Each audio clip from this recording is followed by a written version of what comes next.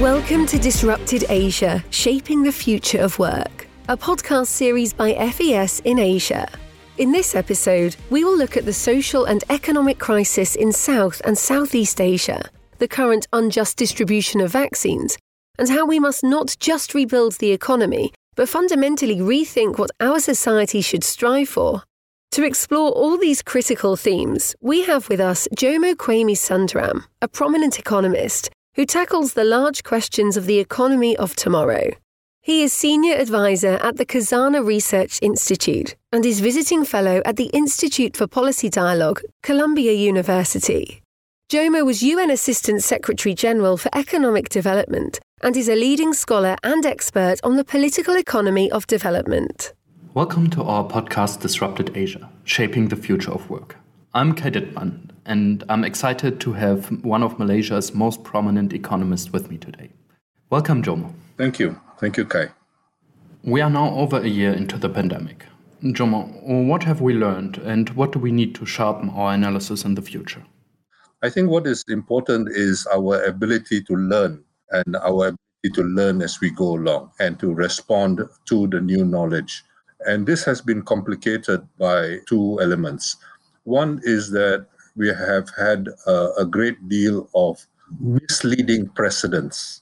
Different people have resorted to using analogies which are not really quite appropriate, rather than trying to grasp the nature of this particular pandemic.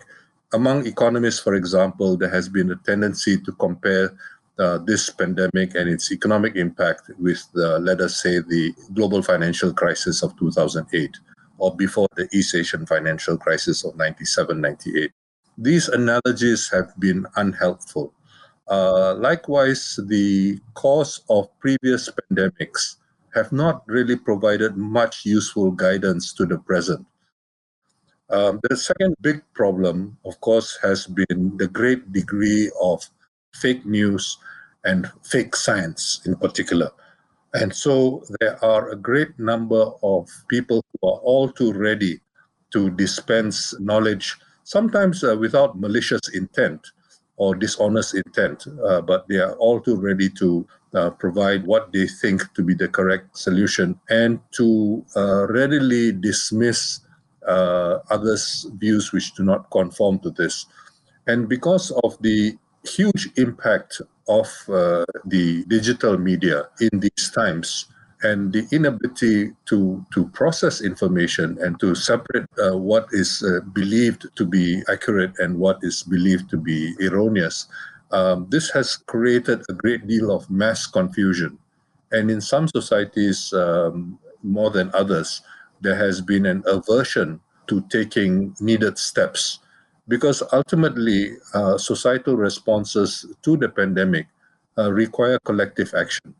And in libertarian societies, collective action has to be secured by a shared consensus about the need for that collective action. And this has been especially difficult in such more libertarian societies. There has been also, I think, the success of some East Asian societies in responding to this and containing the contagion has been very considerable. But there has been a reluctance to learn from it. And this, unfortunately, has led to very, very tragic consequences. The final challenge, of course, is that we have a situation of great inequalities which have been replicated in so many ways, affecting the impact of the pandemic, and also now the ability to vaccinate and to try to move towards a herd immunity, which ultimately has to be achieved at the international level. And a lot of avoidable tragedies of possibly 2.5 million people, according to the WHO projection last month, who may have to die simply because of delays in vaccination. Yes, and these delays are striking compared to other parts of the world.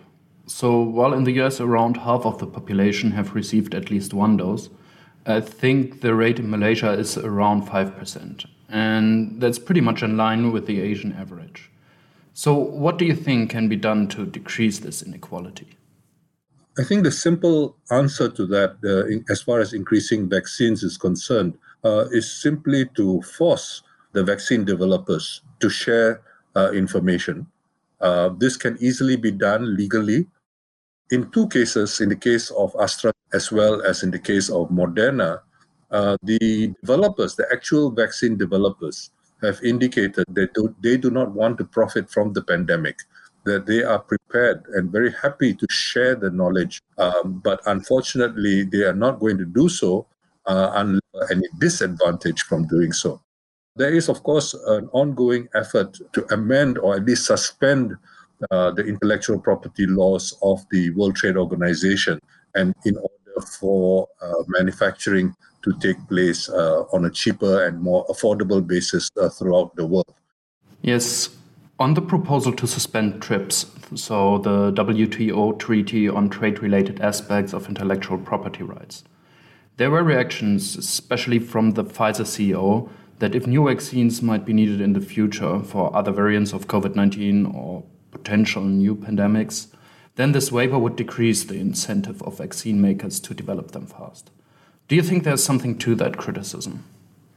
Firstly, I think this gives the impression that progress, technological innovations, scientific innovations in the past have only been motivated by money.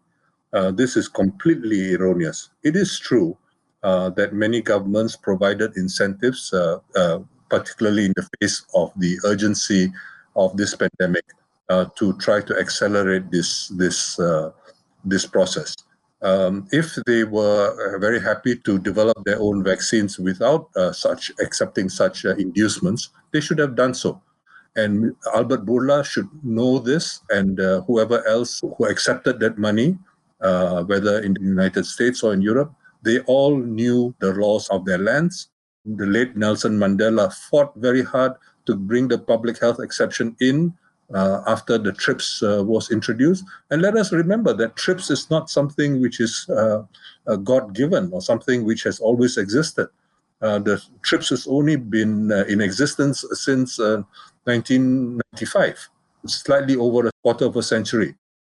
So it is important for the governments concerned to act accordingly and to share that information. In the meantime, number of casualties is going up, especially increasingly now in developing countries such as India, Brazil, and so on. You're right. The situation right now in India is horrible and incredibly difficult for everyone there. At the same time, prior to this new spike in cases, I think India was one of these examples where we saw policy responses to the economic downturn that were reaching from deregulation of labor markets and to some degree to the suspension of workers' rights. Well, different societies have responded very differently. Many of these things are optional, and governments have done it. They have invoked the pandemic as the reason for doing so. There are many policy options which they have taken on, and also many policy options which they have rejected. These are all matters of choice. These are not compelled by the situation of the pandemic. There are so many employers, for example, who are only holding on to workers because they have been paid by their governments to do so.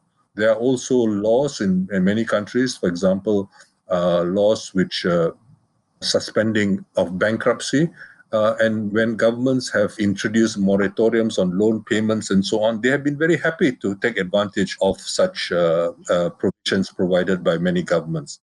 But I think it is important to recognize that many governments have been very generous. My own government in Malaysia, for example, has been very generous. What it offered in terms of monetary policies was worth 10 times more than what it offered in terms of fiscal policies at the beginning, meaning in the second quarter of 2020, in terms of taking on bold fiscal policies. But unfortunately, despite the fact that the new leadership of the International Monetary Fund been actually encouraging countries to be much bolder, we find most developing countries, especially the so-called emerging market economies, and are terrified of being seen as unconventional. They should take a cue from what the Western developed economies have done and Japan has done in the face of the global financial crisis. And of course, not just replicating them, but understanding what would work and what would be effective in their own situations. Jomo, I think I want to circle a little bit back to the question what increased liberalization of labor markets and suspension of workers' rights would also mean for economies in the region. I take the view that this kind of attempt to roll back on progress, the modest progress which has been made on labor policy and so on, is completely unwarranted. What has happened in Indonesia, for example, and what is happening in Malaysia right now, where you have a labor minister who is probably more anti-labor than anybody else in the last half century. We have a very, very, very modest minimum wage, and he wants to abandon that minimum wage and do a number of other ridiculous things. So we have this kind of rollback happening all over the world and in the region as well. And it is necessary for us to try to ensure that the worst hit are prevented, are saved from falling between the cracks, as the World Bank likes to call it. But beyond that, the fact that all this is being used as a pretext to shift the burden from capital to labor is most unwarranted. But this, unfortunately, has been the option for many countries all over the world, including in this region. If we think of a longer pandemic, one that doesn't end in the second year or the third, but a COVID or some variant of COVID that becomes endemic, how do you think this will change the economies in the region? And how will it change the future of work for the people on the ground?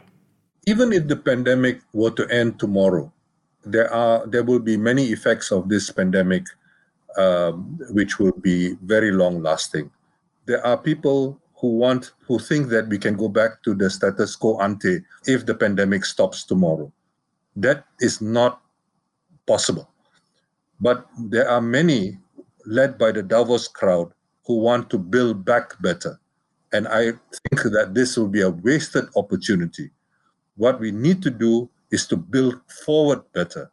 We need to think of what the problems of the world as it existed before the pandemic and seriously think about how we can build forward towards a new, much more sustainable and much more equitable future. Unfortunately, there is no leadership at the global level. There is no leadership at national level in most societies for this kind of forward thinking. There are a few areas where there is some thought about this.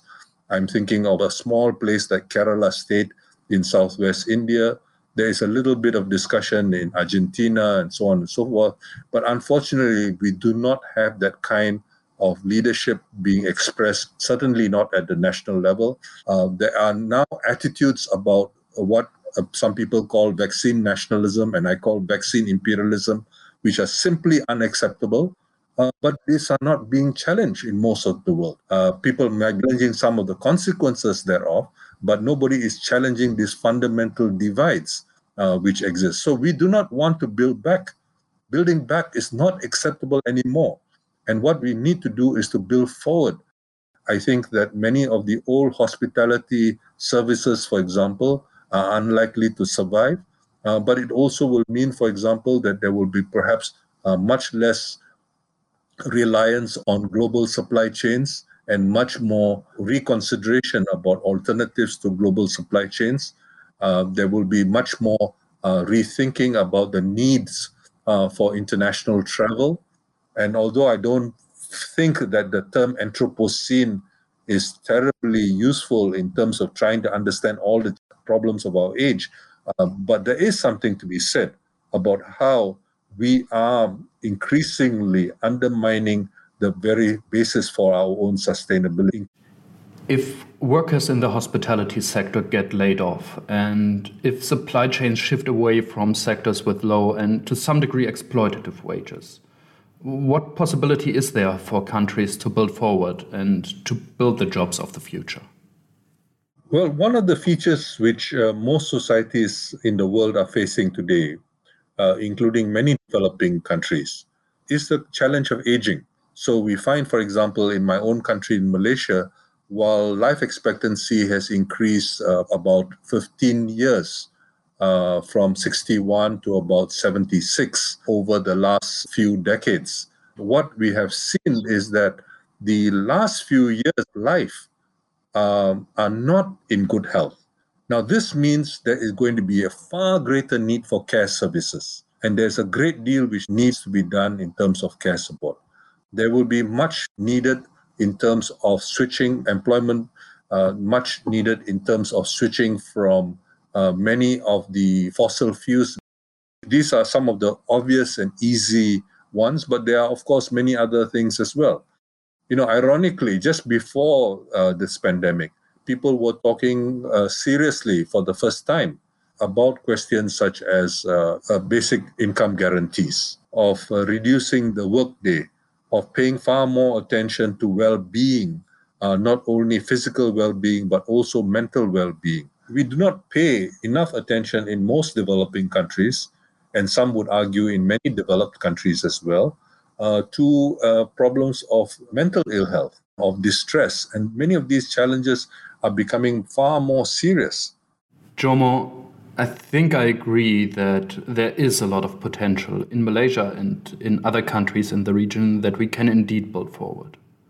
I think with that hope, our interview might come to an end. And I just wanted to thank you for taking the time and being with us today. Thank you, Kai. I think you challenged me in a way which I really appreciate. It's precisely the kinds of questions you were raising which I think we should be addressing. And this is extremely important in these very unfortunately dark times. So your questions are like a point to a silver lining, the first moments of light out of the dark clouds. This was Jomo Kwame Sundaram, expert on the political economy of development. Thank you for joining us for this episode of Disrupted Asia, Between Crisis, Rise and Resilience. This podcast was brought to you by FES in Asia. Interview by Kai Dittman. Research by Mekla Jha. Directed by Milko Gunter. And produced by MediaWalk. Make sure to subscribe, tell your friends about it, and don't forget to visit our website, asia.fes.de, for regular updates on freedom, justice, and solidarity in Asia. Thank you for joining us.